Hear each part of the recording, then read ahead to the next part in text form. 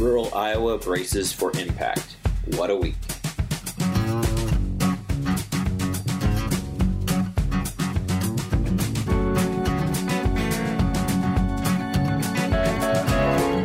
Welcome to What a Week, where we break down the week's top stories. My name is Matt Sinovic. I'm the Executive Director of Progress Iowa.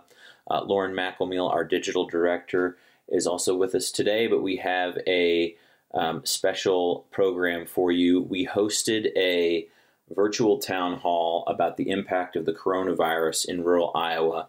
So we're going to hear from a number of great speakers and take some audience and have some audience questions. This was broadcast live on Zoom and on Facebook this week on a Thursday evening.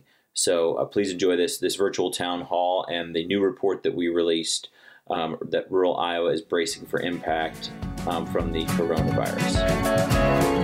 Thank you, everyone, for joining this virtual town hall tonight. My name is Matt Sinovic. I'm the Executive Director of Progress Iowa. We are an issue advocacy group with an online network of more than 75,000 across the state of Iowa and across the country. We are so excited and thrilled to have you participating tonight in this virtual town hall.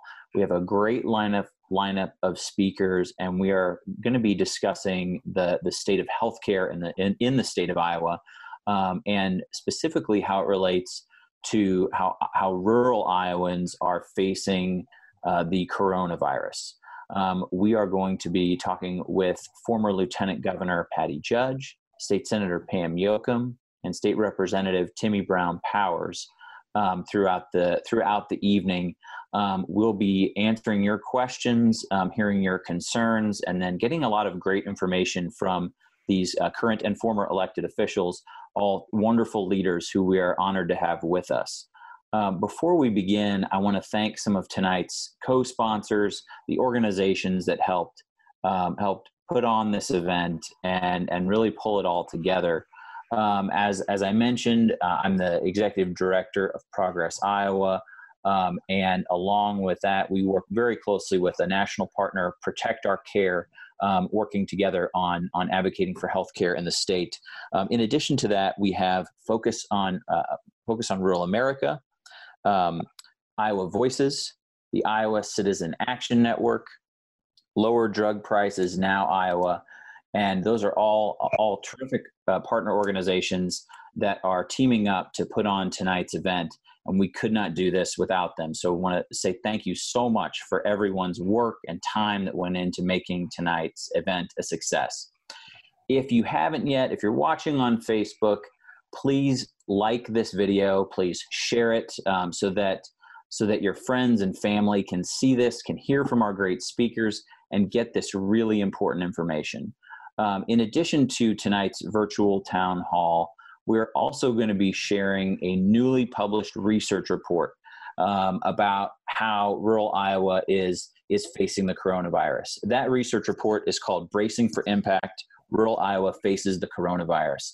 It includes up-to-date information about how rural Iowa is being impacted by the coronavirus, kind of what we should expect in the coming weeks and months. And then also it talks about our state's, frankly, slow and poor response to this pandemic. And so it really dives into great detail about this disease and about how it's impacting rural Iowa.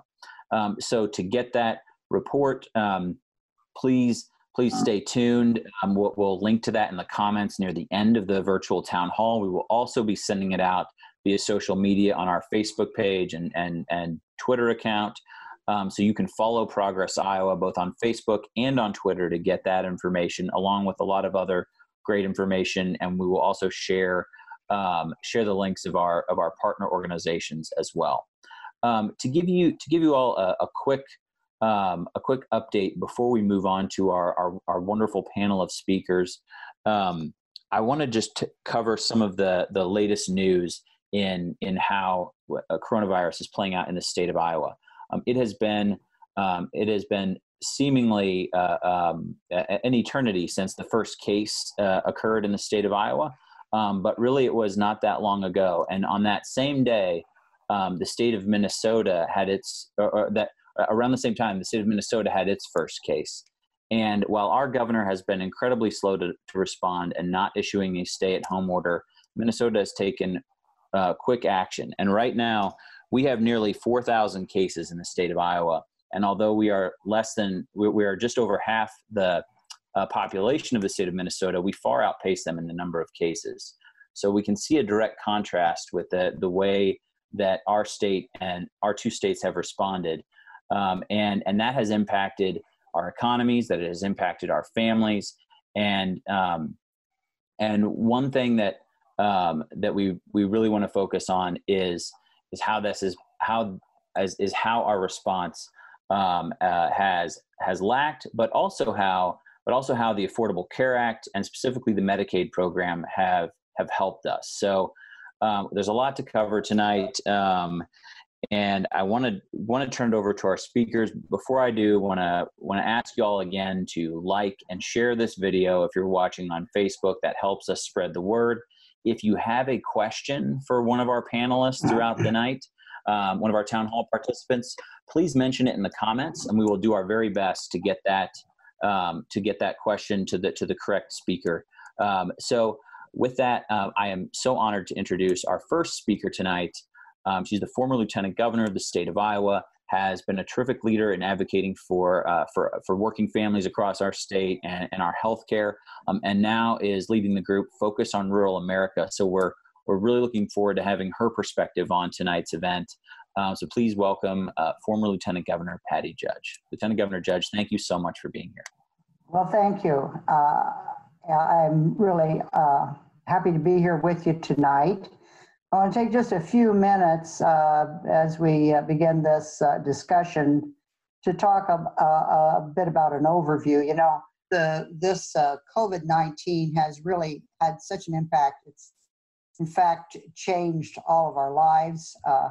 We are all in our homes more than we probably have been in years, and maybe that's not all a bad thing. But the rural communities really have been neglected for a long, long time. And so when that happens, they become just uniquely vulnerable to this pandemic that we are in the middle of now. We already had a weak ag economy that is a result of some very foolish trade policies by the Trump administration, including tariffs on agricultural products, very short-sighted and very hurtful to the economy, weakening it before we went into a shutdown. This pattern of this president is just not helpful at all in any way to rural America. He is focused on big business, on his urban friends, and unfortunately not us. And if we cannot make some changes, it simply can result in the death of rural communities. Our federal leaders need to understand that mom and pop businesses on Main Street, as well as our economic backbone of agriculture, need help. And we need it now. So whether you live in rural Iowa, as I do, or you live in New York City, we have to be part of this national response and recovery. You heard Matt say that as of today or yesterday, we have around 4,000 confirmed cases of COVID-19 in the state of Iowa. We've had, as of yesterday, 96 deaths. And that is serious. That is just tragic. Part of the tragic nature of that is that people are isolated and they're not having the love and support of their families that we all need.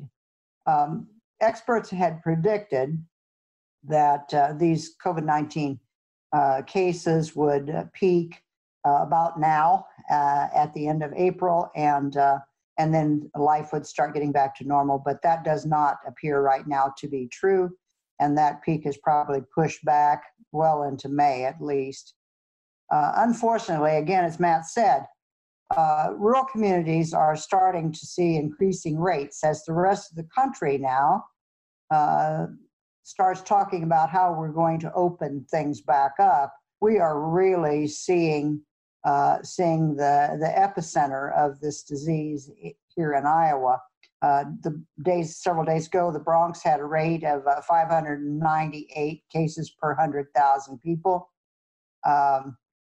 Now, Tama County in Iowa had 14 cases 2 days ago, and that's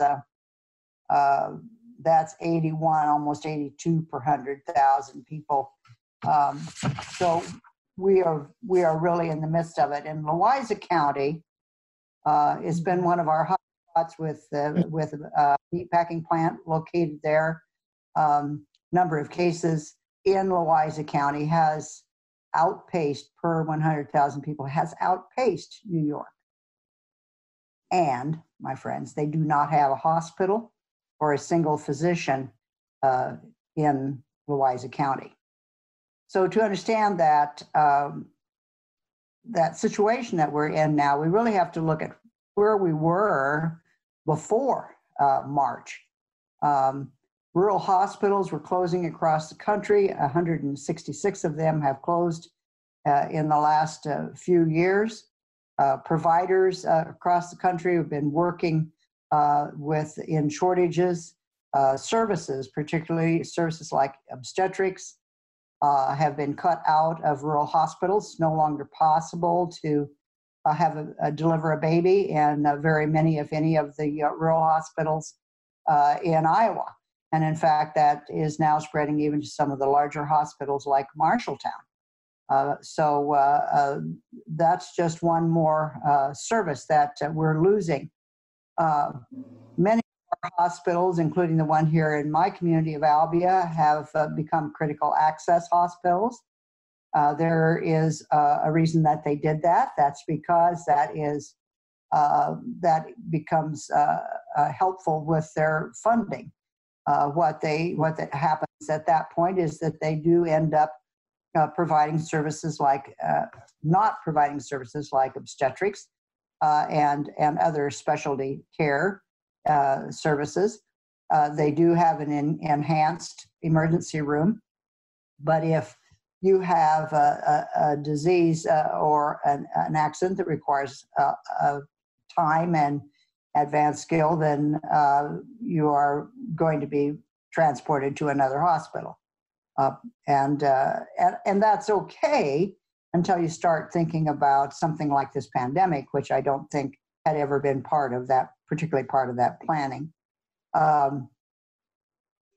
This disaster that we are in the middle of now really has the potential to have serious negative effects on our communities, even beyond the healthcare system that we're talking about tonight. And I want to say just a word or two about that, because these rural economies are just being squeezed to death. Biofuel plants, 30 of them have been idled or closed. We're losing jobs. In 2019, John Deere laid off 468 workers. 340 of them were here in Iowa. Farm income continues to drop. We now have shutdowns of Tyson, which I'm sure Timmy will talk about in a moment. But that is putting nearly 3,000 people out of work in Waterloo, Iowa. Nearly 100 ethanol plants have idled. Their reduced production is hurting farmers. Not only is that a negative to the agricultural community because of the lack of market for ethanol, but the byproduct of ethanol production, the DDGs, the distiller's grain, has been used by livestock feeders across the state, and now they're going to have to scramble to figure out how they're going to feed their livestock. Restaurants, small business are firing their helpers and trying to decide whether or not they open, whether they ever we'll think about that again. So we have a lot of issues in front of us right now. This is a time that we've never seen, at least in my lifetime, and I think Pam and I have been around this whole political arena for about the same number of years. So we both have seen a lot of things come and go, but nothing really like this. Every rural community needs some basic cornerstones to stay afloat and to attract and retain residents. And probably one of the key issues for a successful rural community is a strong hospital, and a strong clinic, and doctors and nurses. And if we don't have that, we're going to be in serious trouble maintaining our economies. So as we work to minimize the COVID-19 and rebound from the virus, we need to ensure that rural communities have the support and the resources that they need. And I think that's our mission tonight, to make certain that those needs of our rural communities and our rural healthcare systems are addressed. So with that, Matt, I'll turn this back over to you, and I'd be glad to take questions at appropriate time. Great. Thank you so much, Lieutenant Governor Judge. Are so thrilled to have you with us tonight. And if you are, and for all of your leadership, if you're just joining us, my name is Matt Sinovic. I'm the Executive Director of Progress Iowa. You're here at a virtual town hall meeting about coronavirus and its impact on rural Iowa. We just heard from former Iowa Lieutenant Governor Patty Judge, who now leads Focus on Rural America. In a moment, we're going to hear from State Senator Pam Yoakum and then State Representative Timmy Brown Powers as well. But at this time, if you're watching us on Facebook, I'd like you to like this video, share it, help us spread the word about how rural Iowa is being impacted by the coronavirus. That really helps us share this crucial information. And as a reminder, at the end of this virtual town hall, you all will see the link in the comments for our new report that's entitled Bracing for Impact, Rural Iowa Faces the Coronavirus. So we're excited to release that. Before I turn it over to our next speaker, I do want to ask you all as well, we're going to post a link in the comments for people to share their personal story. We do this a lot with Progress Iowa, where we encourage people to share their story about their personal situation and help tell that story in a way that we can all advocate for change.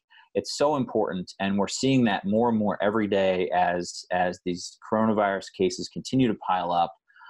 We have a petition going right now asking the governor to issue a stay-at-home order, and while we have not heard an official response from the governor herself, that we have had well over 3,000 people take action, and people have like Emily from Hudson, Iowa, wrote in that she's a nurse practitioner in an urgent care setting, and they're nearly out of PPE. Help us, and pleading for help. Ava from West Des Moines said that she cannot see her daughter, who has cystic fibrosis, because of her work staying open and her being exposed daily. So urging the governor to take action. So please click on that link as well and share your personal story, because we will then help spread the word and use that online network of more than 75,000 progressives to help tell those stories and help advocate for change. It's really important that you do that. And I am now very, very honored to turn it over to a wonderful advocate for health, another wonderful advocate for healthcare, someone who has led the way in the legislature and at a perhaps a better time was president of the Iowa Senate, fighting for healthcare expansion in our state, for the Affordable Care Act and for Medicaid expansion in our state. So it's now my honor to turn it over to Iowa Senator Pam Yoakum from Dubuque. Thank you so much, Matt. And thank you to all of you for joining us tonight. And Lieutenant Governor, you did a great job of outlining a lot of the problems that we are experiencing in the state right now. And I can't help but think that had this president not wasted 6 weeks in claiming this was nothing more than a hoax, a Democratic hoax, a coup, whatever, maybe things would not be quite as bad as they are right now. And I might mention that Iowa's peak is not even supposed to be here till May 7th. So brace yourself, because there's a lot more to come. To say that this is a challenging time would just be an understatement. But at the same time, this has also tested our character as an individual. It's tested our character as a nation. And it's given us time to really kind of pause and reflect on what's really important in life.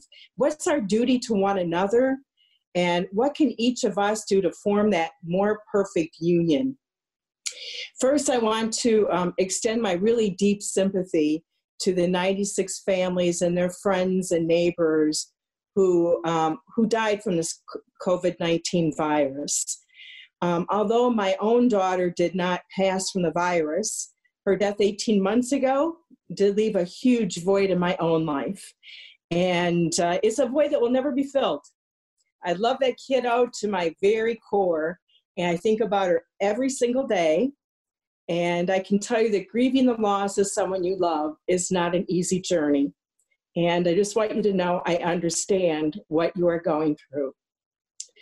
So to the 3,924 Iowans who are recovering or have recovered from the infection of COVID-19, Godspeed to you and your families. And I hope that not many more Iowans do get this, even though we have several more weeks to go. The public health crisis that COVID-19 has certainly exposed a lot of the fault lines in our healthcare system, our economy, our childcare system, our food security system, the unemployment insurance system.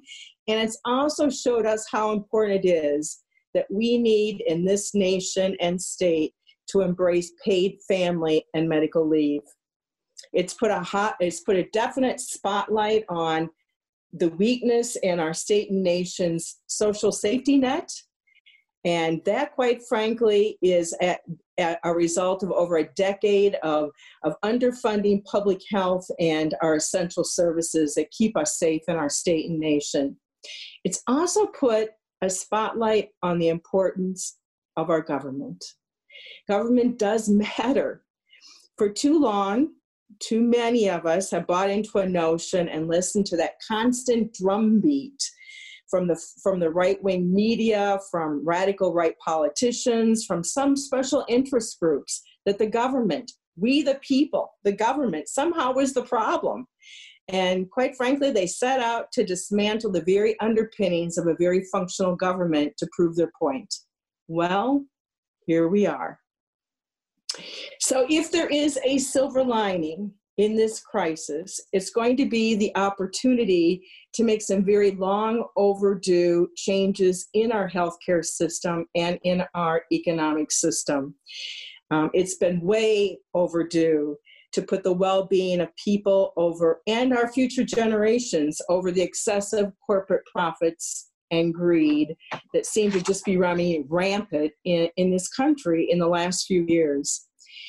Matt, you mentioned a little earlier that as president of the Senate, I was instrumental in getting the expansion of Medicaid in Iowa under the Affordable Care Act.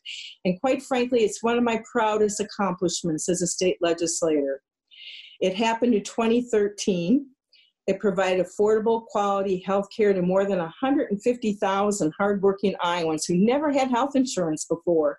And they didn't have it because their employer didn't offer it in the workplace, and they did not earn enough money to buy it on their own. So to me, I looked at that as one of the first big steps in our journey to make health care a human right in our state, at least. All the Democrats voted for it. It was Senate File 446, and all the Republicans in the Senate voted against it. The next day, it passed the Iowa House 80-17, bipartisan. Now, the reason I bring that up is because Joni Ernst was a state senator in 2013, and Joni Ernst voted no.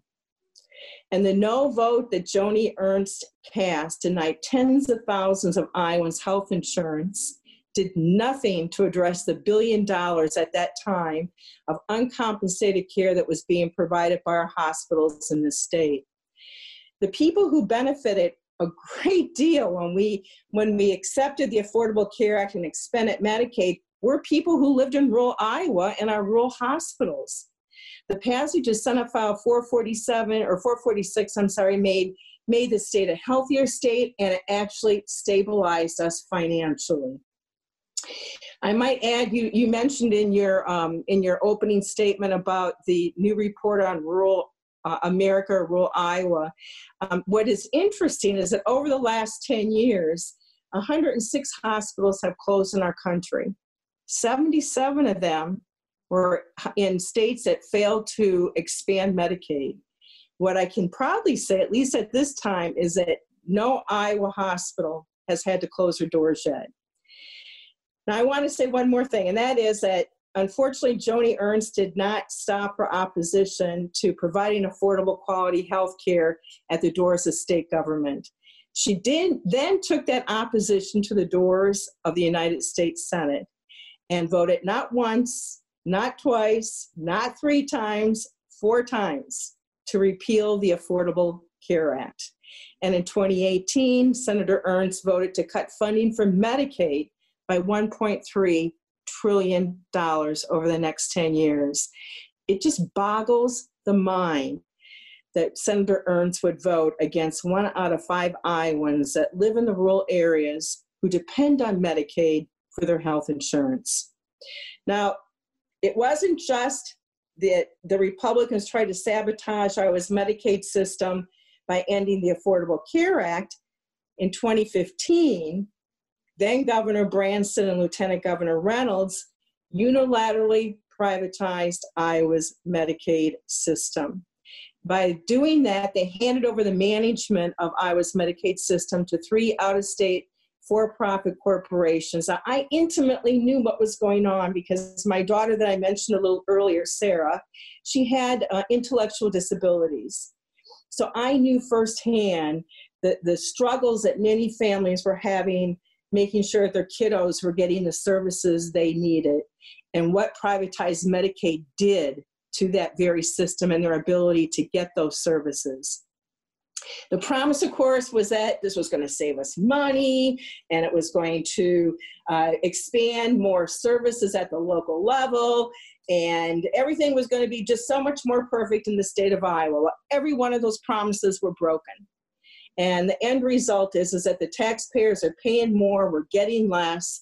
Our children and adults with disabilities are not getting the services they need anymore.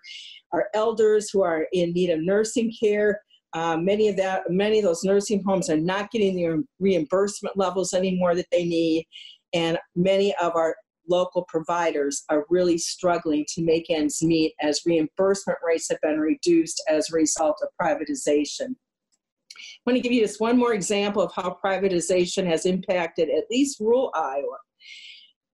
51% of all the births in this state are paid for by Medicaid. That in itself is pretty revealing, that 51% of all the births are paid for by Medicaid. 37 rural hospitals in the state have now closed their labor and delivery units. Patty mentioned a little earlier that some of the problems that the hospitals are facing. So now in the midst of all this public health crisis, 96 Iowans have died in the last month from the virus. The first death, by the way, was in Dubuque on March 23rd, 1 month ago from today, was our first death in this state, and it was here. Hopefully it is going to be the only death in my community. But the mean-spiritedness of just dumping on people who are already struggling to make ends meet has not stopped with efforts to repeal the Affordable Care Act or even privatizing Medicaid. Earlier this year in the state Senate, they brought out of the Labor and Business Relations Committee a bill that was modeled on the Trump administration's so-called Medicaid reform. And basically what it would do is make it much more difficult for families who are already struggling to get food and to get health care. And they said that this was the solution to Iowa's workforce shortage. Quite frankly, all the bill does is put in place new burdensome red tape reporting requirements for people. And it's coming from a party who has said that they're all for getting rid of red tape and regulation, but I guess that's only when it applies to corporate America, not to just common ordinary folk who are trying to do their best. So let me just finish by saying this. I have heard more than once that this is no different than the flu. Well, yes, it is. The flu season lasts about 6 months, and I'm sure Timmy can even expand on this a little more. But it lasts about 6 months. It starts in October, ends around April 1st or around this time of the year. And we have extensive and reliable testing for the flu. We have a flu vaccine. I can tell you the number of Iowans who had the flu this last season was 1,920.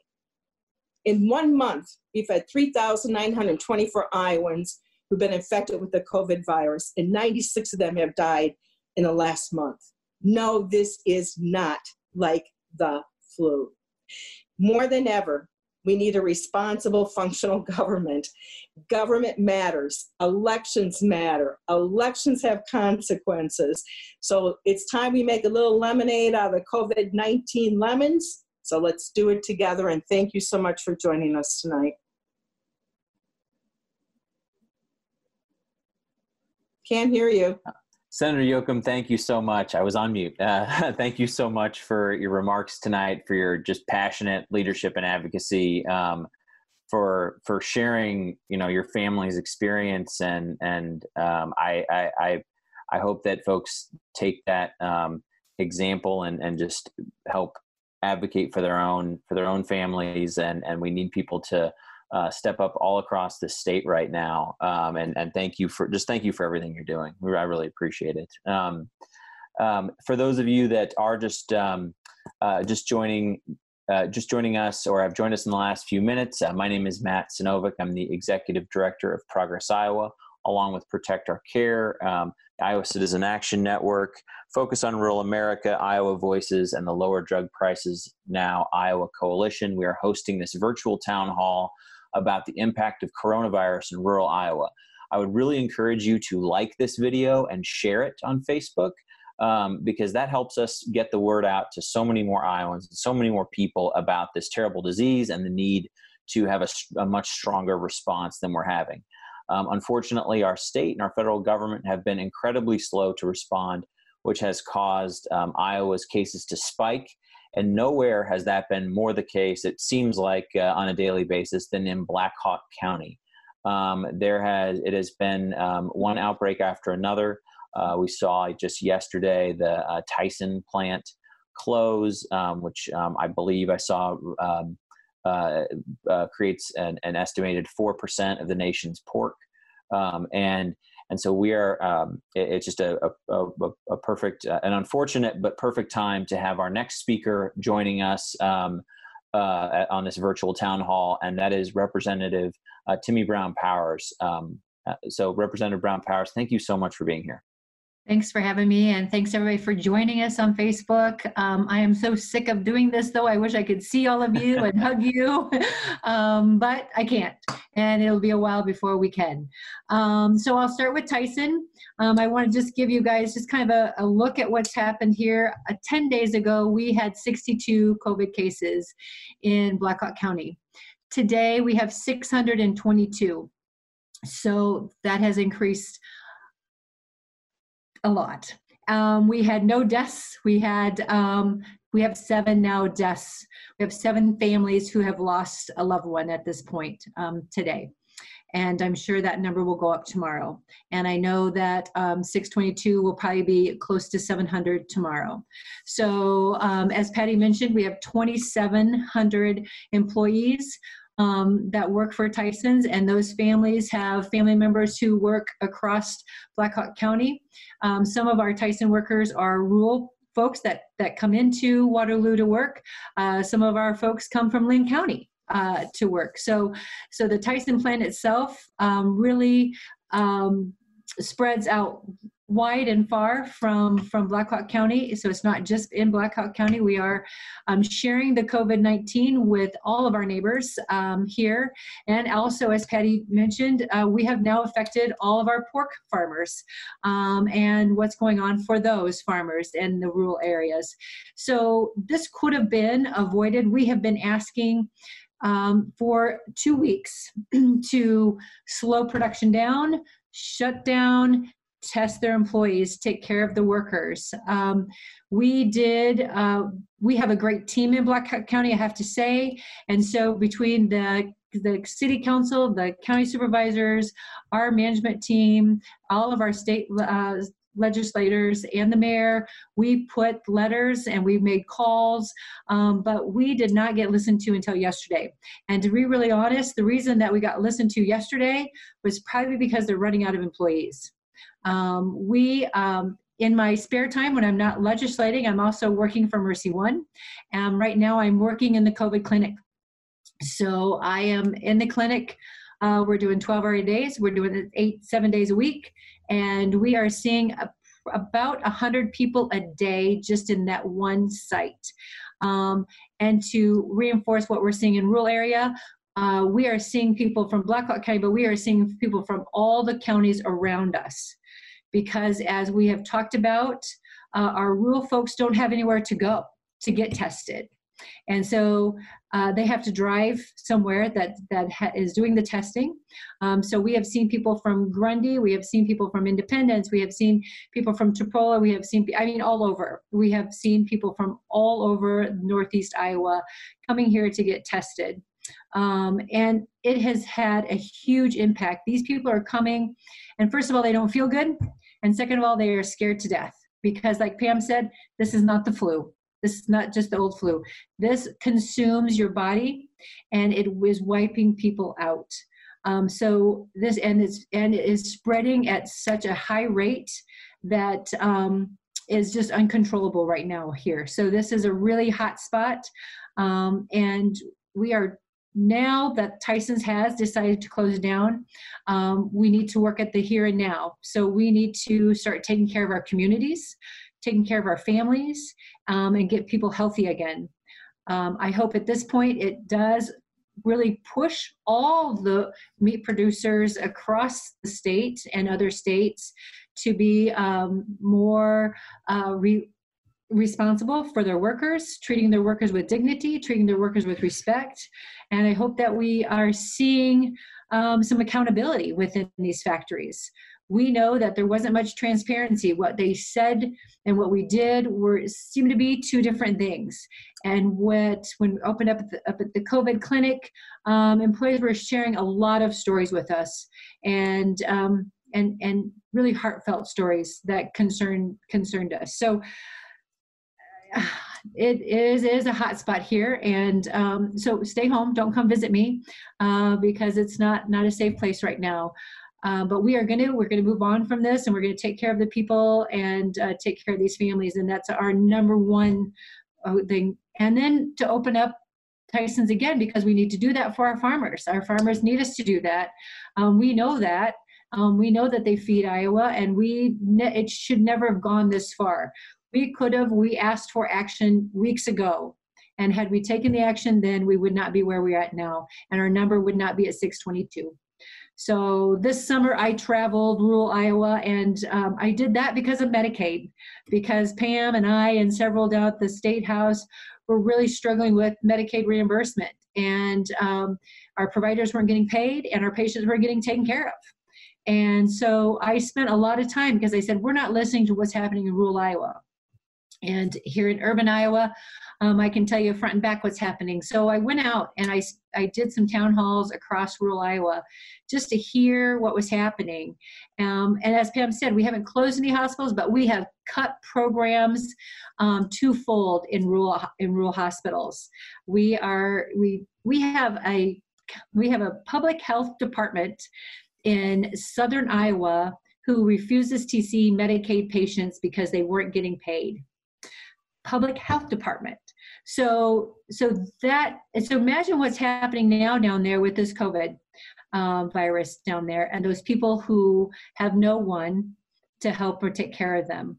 So we know that rural Iowa is hurting. We have heard over and over and over again that they need help, they need staff, they need extra administrative staff just to fight the MCOs, and they would really like to build their programs back up. They would really like to have some accessibility to healthcare. The one thing, another silver lining that maybe will come from this is that telehealth. So we've been working baby steps to get there.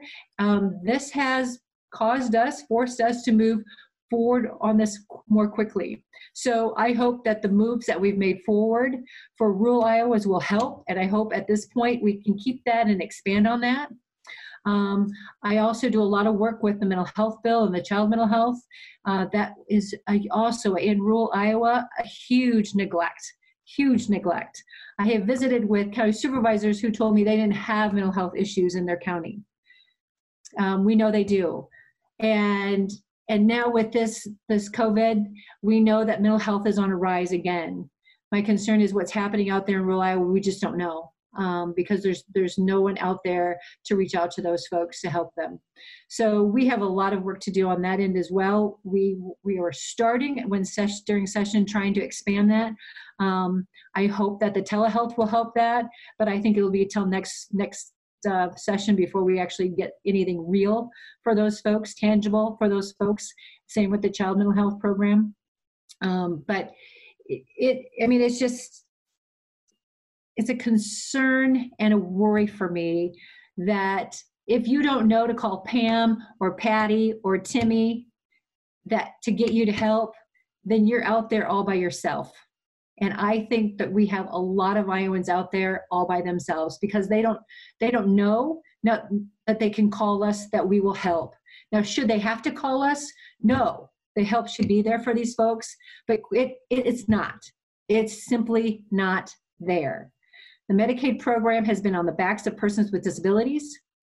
And I have said since day one with Representative Heaton, you cannot make money off of persons with disabilities, nor should you. And so shame on Iowa for trying to, and shame on those MCOs. The only reason these folks are making money is because they're not paying the provider, and the patients that I personally take care of here in Black Hawk County, their services have been cut. So if I've got a rural public health department that won't even see Medicaid patients. We've got hospitals that have cut programs, labor centers, they're cut all the small outpatient physical therapy, occupational therapist services are gone. I was in Dysart this summer, just neighbors with Pam, and there was a PA there. She's phenomenal, but they're killing her. They're burning her out. She's got no help. And she can't get reimbursed from the Medicaid. And her mental health patients, she is running out of she's running out of energy and places to send them. So we have so much work to do, folks, so much work. And we need to stop turning our head to that. We need to really, as a community, take care of the community. With this COVID-19, my focus has been, I need to focus on what's here and now. So should we? Yes. Could we have? Yes. Did we? No. So we're here now. So here we are. We have sick people across Iowa. We've got to take care of them. We need to get them healthy. We need to stop losing them. And then we need to be more accountable and have more accountability across Iowa and a lot more feedback. Listen to our Iowans, listen to those folks working and hear them out. So I hope that my number here in Black Hawk County slows down a little bit. But I think that we probably have another 10 days before we see that happen. And so my job now is to just make sure that we're getting the test kits that they need and that those folks are getting healthy again. So thank you so much for having us. And I'd love to hear from everybody that's with us tonight.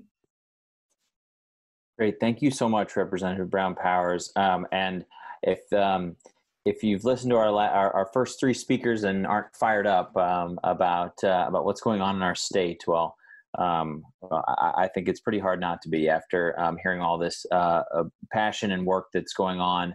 I want to thank you for taking your time after doing 12-hour shifts. I really do appreciate that. We all do, and everything that you're doing there. So if you're just joining us, if you're just tuned in, my name is Matt Sinovic. I'm the Executive Director of Progress Iowa. We're hosting a virtual town hall about the coronavirus and its impact on rural Iowa. We've heard from former Iowa Lieutenant Governor Patty Judge, Senator Pam Yoakum, and we just heard from Representative Timmy Brown Powers. We do have one final speaker this evening, and I'm going to turn it over to her in just a moment. Before I do, I want to remind everyone to like and share this video to help us spread the word. Leave a question in the Facebook comments if you're watching on Facebook. If you're watching on Zoom, you can comment in the chat box or in the Q&A, and we will do our best to get to as many questions as we can once our last speaker is done with her remarks. So please ask a question, and we'll get it to the appropriate panelist. But now joining us is a doctor who has been very outspoken about the impact of coronavirus in our state. If you may have seen her on the news already or on social media, where she has a great following and presence. So Dr. Rosanna Rosa, who is an infectious diseases specialist. Thank you, Dr. Rosa, for joining us this evening. Hi, thank you very much for having me. One thing that I would like to mention then today is just because I live here in Des Moines doesn't really mean that I don't, get to experience how. Did we lose Dr. Rosa? We did. Okay. I was trying to unmute myself. So unfortunately, we lost Dr. Rosa. If we get her back, we will include her back in the on the feed. So thank you all for being patient with us as we work through technical difficulties. But for now, I think we can go ahead and ask some of the questions from our audience. We have a lot of people who are just very thankful for. I'm reading through some of these now. They're very thankful for what for your all's participation tonight. But I do want to ask a question here from Denise Rathman, who is with the National Association of Social Workers Iowa. She's the executive director. She herself is a social worker, saying that providers are exhausted by having to fight with the MCOs. And here, and Representative Brown Powers, you all kind of mentioned issues with Medicaid in our state. Asking what can we do to change the system. So if I don't know who wants to address that question, but it's open for anyone who's willing to jump in.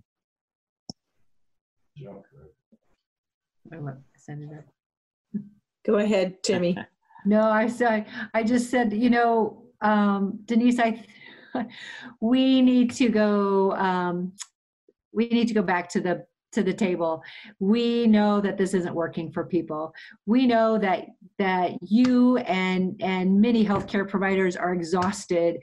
My folks that are working with the durable medical equipment companies have had it up to here. They can't get oxygen. They can't get wheelchairs. And the playbook keeps changing. Every week the playbook is a little different. So Pam and I and many of us are constantly, and I'm sure you are, Pam, every week we have one or two providers that we're going back. We're asking Carrie to look this up, or these MCOs to look this up. This is ridiculous. We were never this involved in your healthcare before until now. And now, is because you have nowhere else to go. So call us and see if we can't kind of channel through that. It's just a sad state. Well, and we also have a lot of providers who just aren't taking Medicaid anymore because they're just so frustrated with it, which means that those who most need access to health care, can't even get it because they can't find a doctor or dentist to take Medicaid anymore because the reimbursement rate is so much lower. And it's such a pain in the back end to try and get paid. A lot of them have had to hire additional personnel, et cetera, just to chase down their money and to file appeal after appeal. I remember just a couple years ago, honest to God, my phone and my email blew up daily on family members and providers who are calling with problems with Medicaid and privatization of Medicaid, I should say.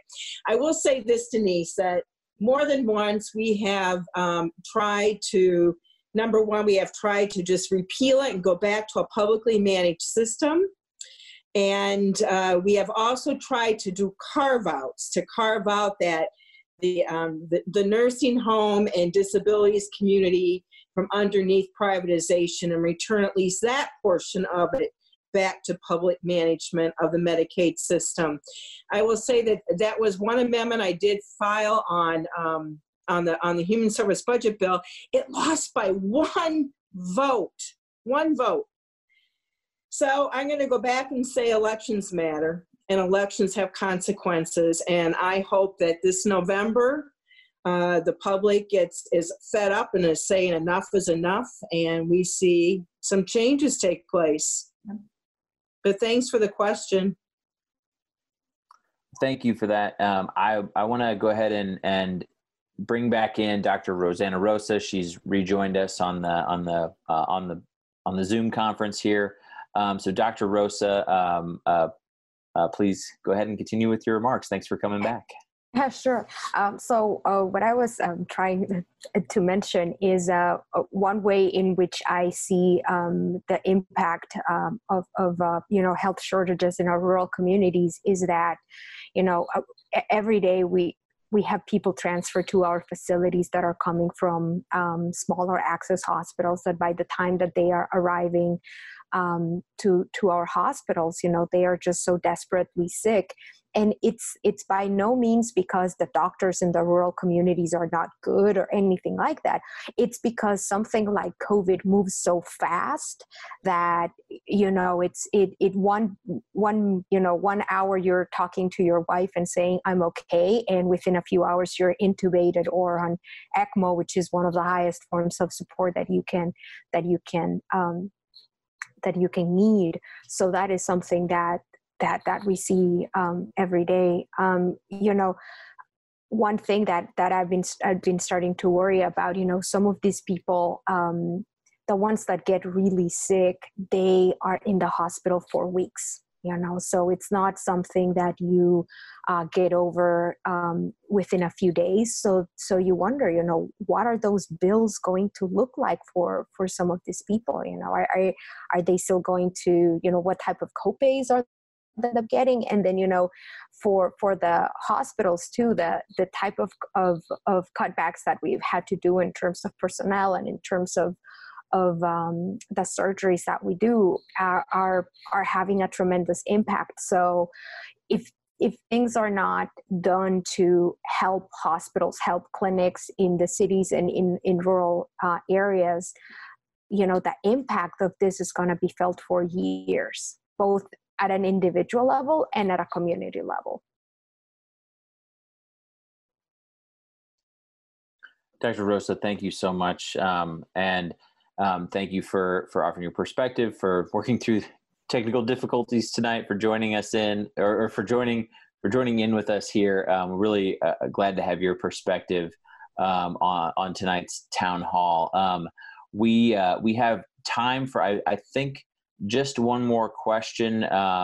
There is one from Julie, for whoever would like to address it, and this is something that Progress Iowa has worked on, and I think can paint a bigger picture about the attacks on healthcare in the state and sort of the decimation of public services in our state. And this is open to anyone who may have seen this in play in our state government. But the question is actually, what role could ALEC or similar organizations like that be playing in the regulations or legislation in Iowa?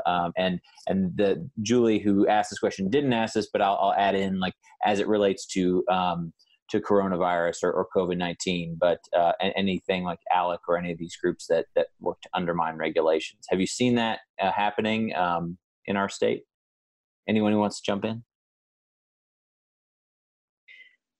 The short answer is yes. We have seen the American Legislative Exchange Council, that is funded by the Koch brothers and their billionaire donor network, intimately involved in the Iowa legislature. We can go back just a few years ago, and when the Republicans gutted Iowa's collective bargaining laws, it was a model ALEC bill. When they decided to prohibit people from being able to sue if they've been exposed to asbestos and now have mesothelioma, they passed a bill to make it more difficult for Iowans to be able to sue for that purpose. They have gutted our workers' comp laws, model ALEC bill. And of course, more recently, we have heard where Betsy DeVos, who is, of course, the Secretary of Education in the Trump administration, she's also part of that ALEC network for donors. She's also been involved in this whole COVID-19 issue as well. So yes, ALEC is involved. And like I said earlier in some of my comments, we have just been inundated with some of this stuff, that for too long we have heard that drumbeat that somehow government does nothing right and it's the problem. And so they went out to try and make sure that government did not work well by underfunding all of these departments, including public health.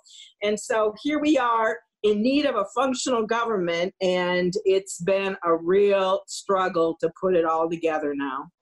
So thank you for a great question. You got me. I would just throw in 2 cents on this too. We have somehow believed that because we are in a rural state and because we like to live here, that we are somehow exempt from some of the problems that we're seeing in the more metro areas, and nothing could be further from the truth. Right.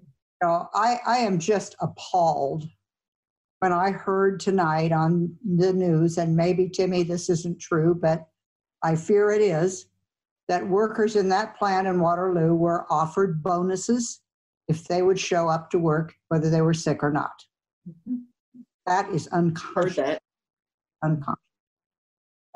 They were working without masks, without any protective gear whatsoever, shoulder to shoulder. They haven't got a chance. They haven't got a chance in those kind of conditions. And as you said, Pam, where's the government? You know, what's going on here? Where is OSHA? Where are the people that are supposed to be trying to keep our workers safe in our plants? We depend on those plants. We depend on the workers. And we've let them down. And we continue to let them down. And I don't have a solution, but it does make me heartsick to think that we can't do any better than we have done to protect people that are working so hard in jobs that most of us wouldn't want to do, not being paid enough to start with. You know, they're getting worked over on their pay, on their working conditions, and now they're getting sick and dying. And we have got to do better. Our government has got to do better. And we, those of us who live here in Iowa and call it home, have got to do a better job too. So thanks again, Matt, for having me here tonight. I appreciate the opportunity. Thank you so much, Lieutenant Governor Judge. And I think with that, I will want to be respectful of everyone's time this evening and keep it to about an hour here. I do want to end with some big thank yous for everyone who joined tonight. If you're watching either on Zoom or on Facebook, we really thank you for participating. As a reminder, this has been a virtual town hall about rural health, about how rural Iowa is being faced with the coronavirus. We are working with a number of terrific partners. Tonight, we're releasing a new research report called Bracing for Impact, Rural Iowa Faces the Coronavirus. That report will now be live. We're going to post that in the comments of the Facebook video, and we'll also share it in the Zoom event. And we'll send it out to all the participants who registered for that, or for who registered on the Zoom link as well. But I want to again thank our speakers: former Lieutenant Governor Patty Judge, Senator Pam Yoakum, Representative Timmy Brown Powers, and Dr. Rosanna Rosa.